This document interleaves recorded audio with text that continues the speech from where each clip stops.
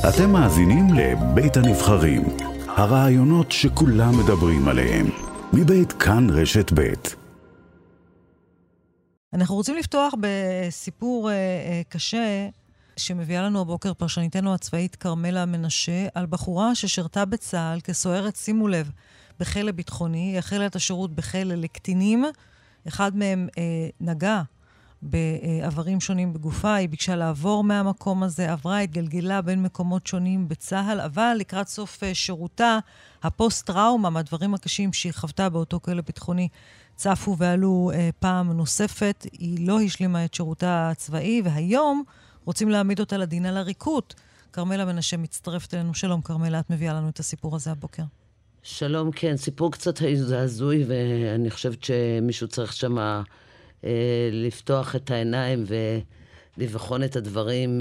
לא רק, היא לא חיילת רגילה שעשתה עריקות שישבו בבית סוהר. פה מדובר בחיילת לשעבר, היום נשואה, אם לתינוק, ששרתה בשירות בתי הסוהר באגף האסירים הביטחוניים הצעירים בכלא מגידו. הוטרדה על ידי אחד האסירים הצעירים, יש שם צעירים בני 13 עד 18, בעת שירותה עומדת השבוע לדין לאחר שהוגש נגד כתב אישום על עריקות. החיילת שרתה שם לפני כ3 שנים, הייתה עם האסיר הצעיר לבד בחדר, היא תכף תהיה על הקו ותספר, תפסת בכתף, החליק את היד שלו לעבר החזה שלה, היכה אותה בצלעות, כאבים, הגישה תלונה, אמרו לה יהיה בסדר. בהמשך שלחו אליה שוטר שיקבל ממנה תלונה, שאמר לה אין טעם להגיש תלונה, בלאו הכי הוא שפוט להרבה שנים. זה מה שאמרו לה? ביקשה לעזוב. כן, ביקשה לעזוב והעבירו אותה לצה"ל, שרתה בצה"ל ברמת הגולן, הכל היה בסדר. לאחר תקופה, כשהבנות שם עזבו והיא נשארה לבד, החרדות חזרו אליה, נכנסה לטראומה, לחרדות, פשוט הסתלקה מהבסיס אחרי 4 חודשים לפני סוף השירות שלה. אז במקום לטפל בה, לדאוג לה, אולי להגיש תביעה למשרד הביטחון, החיילת פשוט קיבלה הודעה שמוגש נגדה כתב אישום. גם הסיפורים שהיא אז בואי נשמע, על מה שהיא עברה בכלא. כן, בואי נשמע, היא מצטרפת לנו כעת. א', טוב. אנחנו נכנה אותך א', שלום לך. שלום. קודם כל, מה שלומך? בסדר גמור, תודה. ספרי לנו מה עברת שם. מה בעצם יצר בסופו של דבר את הפוסט-טראומה הקשה הזו? אז ככה, אני התגייסתי לשב"ס ב-2019, ממש התלהבתי להגיע לרגע הזה, ופשוט מההתחלה הבנתי שאני לא מעוניינת להיות שם, אני לא הייתי מסוגלת להיות שם. למה? כי ילדה בת 18, לפי דעתי, לא יכולה להיות עם אסירים ביטחוניים שבכלא הזה ספציפית יש שם רק רוצחים, או כאלה שמשויכים לכל מיני ארגונים כאלה ואחרים. ילדה בת 18 לא יכולה להכיל את זה, שהיא באמת צריכה להתנהג ולומר בוקר טוב, או להתייחס אליהם בכבוד, שפשוט האסיר שמולך רצח לפני כמה ימים או כמה חודשים חייל או משפחה, זה לא באמת משנה. זה כן מכניס לאיזשהו מקום שגם הראש לא מצליח להבין את זה. אבל זה מעבר לזה, כי הם גם הטרידו אותך. כן, זה לא רק אותי, זה משהו שהוא קיים בשגרה. אם אני הולכת לבפנים לסיבוב רגיל, הם זורקים מהערות, היה מקרה גם איזה הערות? הם כל מיני, אני מתביישת להגיד לך את זה. הערות מיניות? פוגעניות? כן, הערות מיניות, לא היה שם הערות פוגעניות, כן הערות מיניות על הגוף או על הצורה שבה הלכתי, ופשוט גם כל מיני מקרים שהלכתי עם סוהר לבפנים, ואיזשהו אסיר החליט לשים מראה כדי להסתכל על הגוף. שזה כן משהו שהוא לא נעים. אני מבינה שגם לא יכולת להתלונן, נכון? אמרו לך בשביל מה את מתלוננת.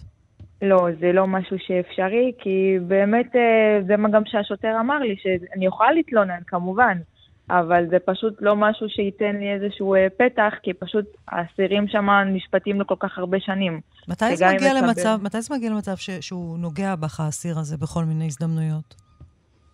אז היה פעם אחת, בעצם הכניסו אותי לאגף שאני לא מיועדת אליו, זה אגף של קטינים, אגף שבעצם כל סוהר נכנס צריך לבצע קורס.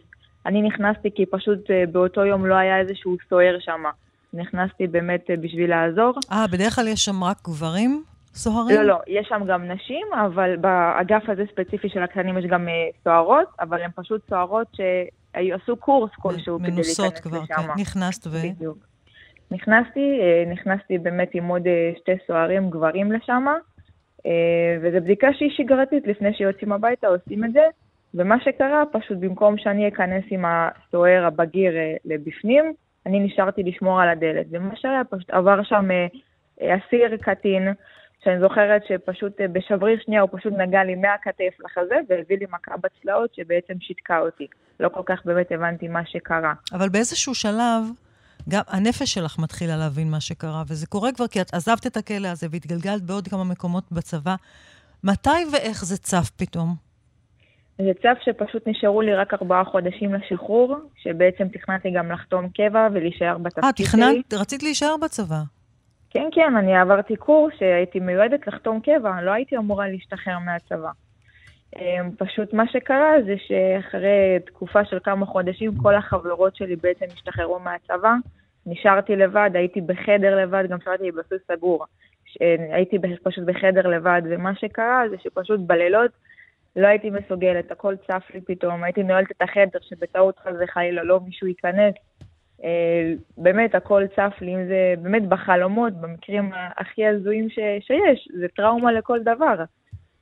פתאום 1.5 שנה שהכל בסדר וטוב לי וכיף לי. נשארת לבד והכל עלה, ולא היית מסוגלת יותר להגיע לצבא. 4 חודשים לפני הסוף. עכשיו, קרמלה, הצבא רוצה להגיד, וכבר התחתנת מאז, אני מבינה, נכון? נכון. ונולד לך ילד, ועכשיו הצבא רוצה להגיש תביעה על עריקות. מצטרפת לנו כעת אלוף משנה אופירה אלקבץ רוטשטיין, הסנגורית הצבאית הראשית, שלום לך. צהריים טובים. מה יש לך לומר על הדבר הזה? אכן כנגד א' הוגש כתב אישום שמייחס לעריקות למשך 2 שזה פרק הזמן שהיא לא הסגירה את עצמה. ההחלטה של התביעה... בעצם אבל אם כבר היא הייתה עריקה, היא הייתה עריקה 4 חודשים, כי נשארו לה רק 4 חודשים לשירות. בדיוק מה שאנחנו אומרים, שיש הבדל בין התקופה המהותית שהיא לא הייתה בצבא לבין התקופה הטכנית. רק שהתביעה הצבאית לצערי וגם המענה של דובר צה"ל משקף נקודת מבט קרה וטכנית על העבירה, ולא בחינה מהותית שמתחשבת גם בשירות המאוד משמעותי שהיא ביצעה, 1 ו8 חודשים, סמלת, רצתה לחתום קבע, הייתה מש"קית משמעת, רצתה להישאר וגם לא התחשבה בטראומה הקשה שהיא עברה, ובפרק הזמן המאוד קצר שנשאר לה לשירות. אני חייבת לציין שהסיפור של א' הוא מאוד מרגש, ובידינו גם מסמכים שמתארים שהיא סבלה מהפרעות הסתגלות סביב השירות, שהיא סובלת מהפרעת אכילה אנורקסית, שיש חשד להפרעה פוסט-טראומטית, כלומר העזיבה שלה את השירות לא הייתה כי היא לא רצתה לשרת, היא רצתה לתרום שירות משמעותי, אבל המצב הנפשי שלה והרפואי הכריע אותה והיא נאלצה לטפל בעצמה, ואני שמחה לשמוע שהיום היא הצליחה לשקם את עצמה, להתחתן, להנסה ולהוליד ילד. וכל אלה עדיין לא הובילו לצערי, להחלטה המושכלת שצריכה להתקבל בעניינה לבטל את כתב האישום הזה.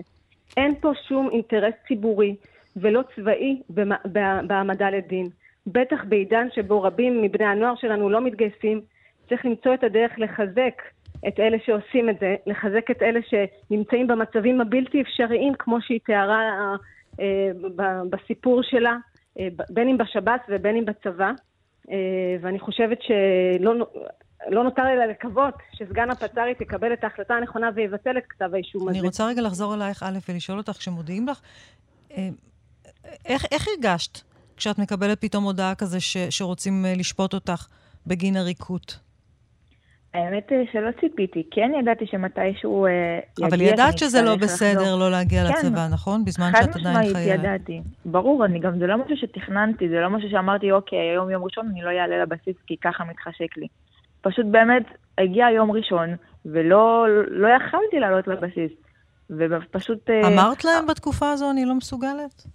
כן, אני הלכתי לקב"ן. היית גם אצל קב"ן? כן, תוך כדי... את לא נעלמת לצבא, את אמרת להם שיש לך קושי. מה הקב"ן אמר לך? הקב"ן אמר לי שפשוט זה לא משהו שהוא יכול לעזור לי בו, כי פשוט הייתי חיילת טובה, לא עשיתי בעיות, הקב"ן לא ידע אפילו איך קוראים לי, ופשוט יום אחד... אבל סיפרת לו מה שקרה, וסיפרת לו שאת בפוסט-טראומה. אמרת לו את זה? נכון, סיפרתי לו את הכל, אמרתי לו על החרדות, על זה שירדתי 10 קילו בתקופה של חודש וחצי, שזה לא משהו שהוא הגיוני. וזה מה שהוא אמר לך? אני לא יכול לעזור לך? כן, הוא אמר לי שמבחינתו זה לא משהו שהוא יכול לעזור לי, כי זה לא... כי זה לא מה? לא קשור אליו. זה לא קשור אליו. טראומה שנובעת משירות צבאי, אבל זה לא קשור אליו. כן, כי זה גוף אחר, הוא לא יכול לעזור לי. לשבת מול ילדה בת 18 שאין לה שום הכשרה, יושבת מול רוצחים, אנסים, פושעים, וצריכה להכיל את כל זה, ואת סיפרת לי שאת היית לוקחת אותם יד ביד למרפאה, נכון? נכון, כן, זה משהו שהוא חלק מהשגרה. את האסירים הביטחוניים? כן, את האסירים יד ביד למרפאה? כן, הוא פשוט אזוק ברגליים, או לחלופין יכול להיות אזוק רק ברגליים ולא בידיים, פשוט לוקח אותו הליכה של 7-8 דקות מהאגף עד למרפאה, וזה פשוט מפחיד, כי אני יודעת מה המצב הביטחוני בארץ, זה לא השתנה מלפני 3 שנים, אני באמת כל רגע חששתי שהוא עלול לדקור אותי, לשלוף סכין, באמת הייתי ממש בחרדות, וזה משהו שעד עכשיו הוא מופיע. איך זה מופיע? מתי זה מופיע? אני יכולה לספר שבשנה שעברה בתקופה הזאת היה את הגל של הפיגועים שבחדרה ובתל אביב ובבני ברק, אני פשוט לא הייתי יוצאת מהבית, למרות שזה לא קשור לאזור שלי, כן? לא הייתי בסוף לצאת מהבית. לא, פחדתי שבטעות אני אלך ברחוב ואפגוש מישהו, אסע ברכב ומישהו יירה בי, זה גם עכשיו, זה משהו שהוא, אם הפחד מפיגועים היה קיים כל החיים, עכשיו חד משמעית זה הרבה יותר, אני פשוט מפחדת מכל, אפילו העובדים שאצלי בשכונה מהמגזר, אני באמת מפחדת לצאת לבחוץ, הדלת שלי סגורה, יכולה לספר גם על עכשיו, על המקרה שהיה בגדרה לא מזמן, אני פשוט מפחדת, אפילו אם הבית שלי נעול, הדלת של החדר שלי נעולה, שחס וחלילה מישהו לא ייכנס דרך המרפסת ופשוט יעשה לי משהו. כן, מי שרואה את הפנים של הרוצחים מול העיניים, הפחד שלו הוא בוודאי יותר גדול. אנחנו נעצור כאן, כרמלה, זה סיפור לא יאומן. רגע, ניתן לך תגובת דובר צה"ל שהיא בלתי הגיונית, אבל בסדר. נגד החיילת הוגש כתב אישום בגין היעדרות משירות צבאי, שנמשכה כמעט 2 שנתיים. שוב, אנחנו מדברים על 4 חודשים, ההיעדרות בגינה עומדה לדין, החלה מיד לאחר שההיעדרות קודמת שהייתה לה, בגינה נשפטה בדין משמעתי, נוכח מצבה האישי של החיילת, הוחלט להימנע ממעצרה. מטעמים הקשורים בצנעת הפרט לא ניתן להרחיב על אודות העניינה של החיילת. לא יודעת, אני חושבת שבאמת אין כאן מקום להגיש כתב אישום, אני חושבת שהצבא צריך להמשיך ולטפל בה, ואת תגישי תביעה למשרד הביטחון, כי אני לא איש מקצוע, אבל לא צריך להיות איש מקצוע כדי להבין שעברת טראומה לא פשוטה, וברוך השם שלפחות חיילות היום לא משרתות בבתי סוהר של אסירים ביטחוניים, ולא צריכות להיות בכלל בשב"ס, זה מה שאני חושבת. אולי הצבא יטפל בך נפשית במקום משפטית. משרד הביטחון שיטפל בך, תגישי נגדם תביעה.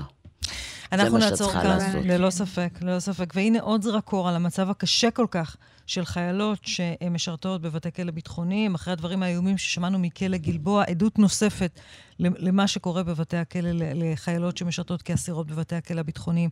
א', תחזיקי מעמד. תודה רבה, יקירתי. כרמלה, תודה רבה לך שהבאת לנו את הסיפור החשוב הזה. תודה רבה. ותודה רבה גם לך, אלוף משנה אופיר אלקבץ רוטשטיין, הסנגורית הצבאית הראשית. תודה רבה לך. אנחנו כמובן נמשיך ונעקוב. נשמח לעדכונים אם יהיו התפתחויות בעניין הזה, אולי בעקבות השידור הזה שלך, כרמלה. תודה רבה לך.